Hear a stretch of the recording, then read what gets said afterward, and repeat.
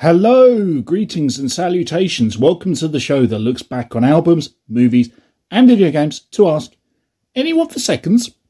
I'm your host, Dave. How's it going? Hello? Is anyone there? Is this even on? Well, guess I'm just shouting into the ether again. This week, we're taking a look at, arguably, people's least favourite album by System of a Down. The album known as Steal This Album. Hey, come look at the site. Oh, cool. Can you download the Foo Fighters? Yeah. Hold on.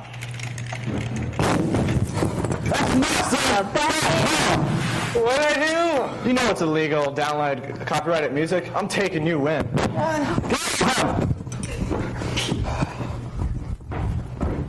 Pay for music, never legally download. Why this one? Well, as previously mentioned, the fans consider this to be the band's weakest album to date. It's a product of unfortunate circumstances, and admittedly, even though it's not their finest work, it doesn't mean it's all bad. With this in mind, shall we do the context dump of proportions that some could consider substantial? Why yes, let's do this thing! Let us begin our story in February 2001, where the band were in the midst of recording their second album, Toxicity, with legendary producer Rick Rubin.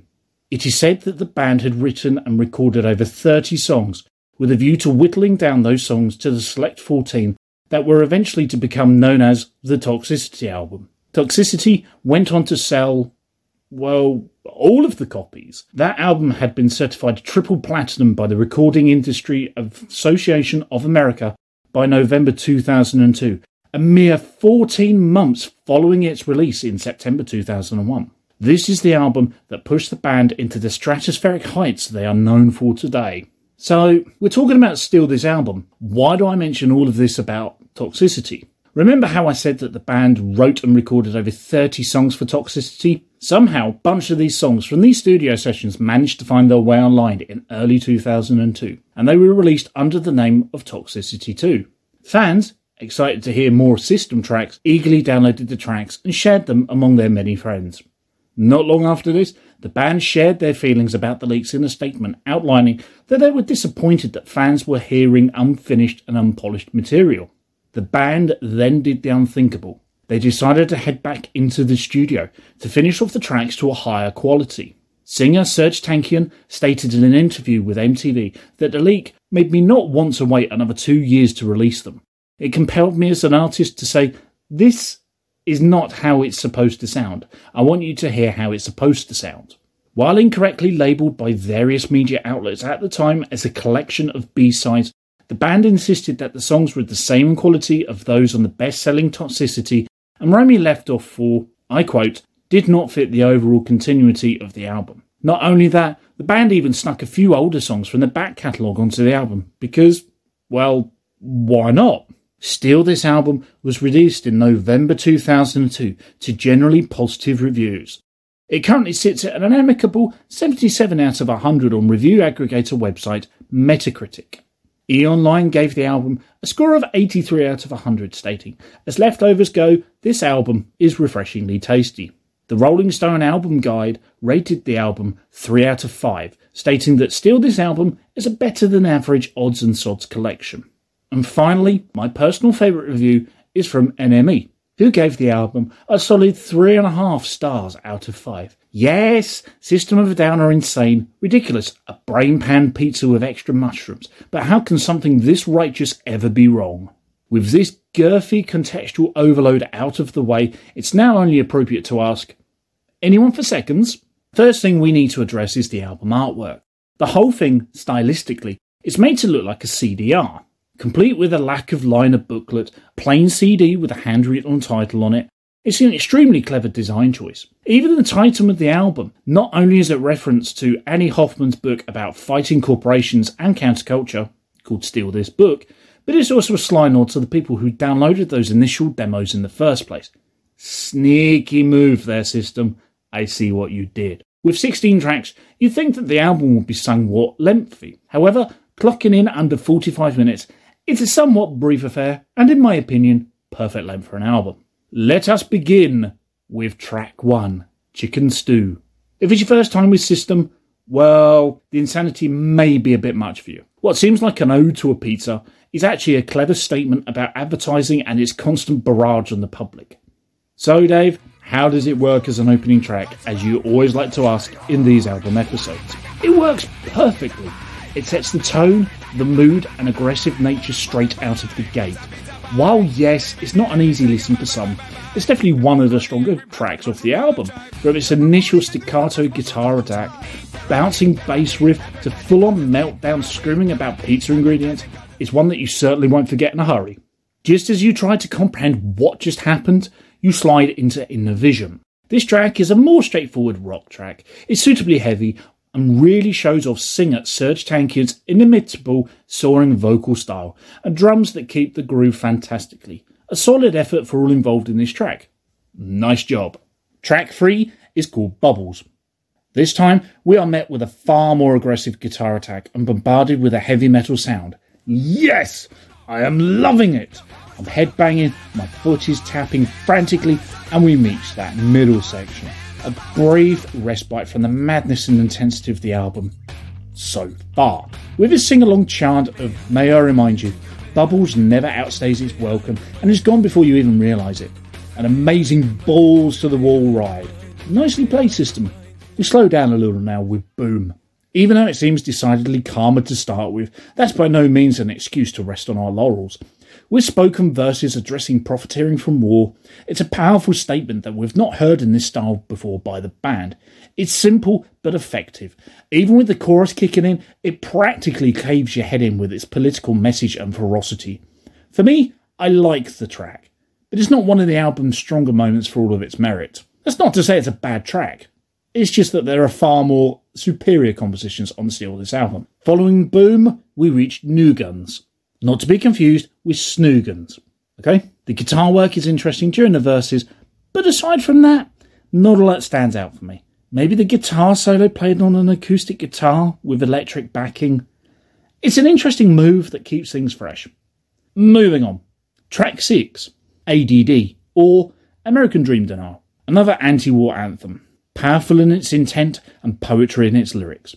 Can I just take a moment to address Tankian's lyrics? Honestly, this album has some of the most politically charged lyrics by Tankian. For me, it's pure lyrical goodness. It's managing to not only get across a clear intent, but also paint a picture in tracks like the Highway song, which, don't worry, we'll get to in due course. For me, once Darren Malakian, the band's guitarist and songwriter, became involved in writing lyrics after this album, I feel like some of the magic was lost for the band. Sure, we get the classic line of Gonorrhea Gorgonzola on the Mesmerize album a few years later, but the more subtle things do get lost on the way. Back to ADD now, a clever play on attention deficit disorder. I find the drum work on this pretty damn good. Lots of nice little fills, not necessarily showing off, but keeping the overall groove going and maintain the overall aggression. It's a nice touch that is often overlooked. Track 7 now, we reach Mr. Jack. Clocking in at 4 minutes 13 seconds, this is the longest track on the album, and it never outstays its welcome. Potentially written about a character who's pulled over for driving under the influence, using mouthwash as a way to disguise bloodshot eyes, possibly from drugs, to the cries of "fuck you, pig," really gets the message across. With that wistful intro, you really get dragged into the track. This is the definite highlight of the album for me. On a related note, if you've never heard the live version, seek it out. It is 10 times better and almost prog rock-esque in its nature. After Mr. Jack, we reach the halfway point. How are we doing? Personally, I'm exhausted, but I'm far from done. So track 8 is called IEAIAIO. That's hard to say without chanting it. Again, this is another fantastic standout track, with the bass guitar playing a particularly strong role on this track. It really works wonders on the driving the hypnotic chant home during the chorus. Also, Tankian is on fine form, screaming all sorts of insanity during the verses. His diction is impeccable, really managing to get every word out as fluently as possible, helping to create the sense of impending madness. Particular shout out to the Knight Rider inspired guitar solo. Don't think we didn't notice, because we did. After the insanity of IEAIAIO, will things chill out? The answer is no. We reach the track called 36. It's an assault on the senses like nothing we've heard before. The discordant guitar chords at the intro, the bombardment of sound just never lets up, so the guttural screams during the outro. It has to be heard to be believed. The track Pictures follows on from 36. Again, will this album chill out? No, I don't think it will. Once again, you get that heavy guitar, but during the chorus breaks you do get a nice little impression of a trumpet, and drum rolls that would fit in nicely with a marching band. You know what? Given the insanity on display so far, I'm okay with this. It's a catchy, clever, and again, nice track. Even that bass guitar riff at the start of the track is bloody great. 10 out of 10. Would lose my mind to this again. Highway Song is next. Along with Mr. Jack, these are the songs that have to be heard off of this album. Everything about this track is just fantastic. The multi-layered harmony vocals between Tankian and Malakian are breathtaking. The guitars, electric and bass, are all working in tandem to really great effect. Those drums. Oh, those drums. Let's talk drums, okay? So John Dolmayan is one of metal's most underrated drummers. His work on this track is honestly, it's to die for. His attack is so pronounced, it's so precise, and he knows exactly when to rein things in to let the other instruments shine through the mix. Even on tracks like Radio Video, once again off the Mesmerize album, his playing is impeccable. Drummers could have played something simple, but instead he tried something so batshit mad and difficult to comprehend, other drummers can't imitate it. Definitely seek out Highway Song. Fuck the System is next, and once again, it's pure lunacy on the part of Tankian. With his inimitable style, this really elevates the track above and beyond. Apart from that, it doesn't really do anything special. Listen for the vocal performance. It's truly exceptional. Do you know what? I was going to write off Ego Brain as pure filler, but then the chorus happened. It's a head-banging triumph that's heavy and yet contains enough melody to carry me through. Nicely done, System. Sneaky move making me care. I like it. We reach track 14 now, and we're approaching the end. I must admit, my neck hurts from all the headbanging I've been doing during the re-listen of this album. How the hell could people say that these are all B-sides is beyond me. Anyway, Theta Waves is next. I can give or take this track. It's nothing too special, but it does have a few moments of charm. But do you know what is special? Roulette. This wasn't a track that was initially leaked, but it's instead an old track that was refreshed especially for the album. And what a track it is! Consisting purely of vocals, acoustic guitars and violins. It's a marked departure from the rest of the album. For me, that's just what makes it so special. This is the third and final must-hear song from the album. It's a simple song, but it's powerful in its simplicity. Seek it out. The final track now, Streamline. I know what you're asking. How does it do as an album closer? Okay, so here it is. It is fine. The feel is fine. It just doesn't really feel like an album closer until maybe the final minute or so, with everything building to a crescendo of finality. I mean, sure, it does the job well, but plonk this track in the middle of an album, it will function well. However, I am no expert at album sequencing, so you could probably just ignore me. It's just a track that's just fine. And with that, we are done with Steal This Album. Overall, I quite like Steal This Album. So much so that I didn't steal it. Funny, Dave. Real funny.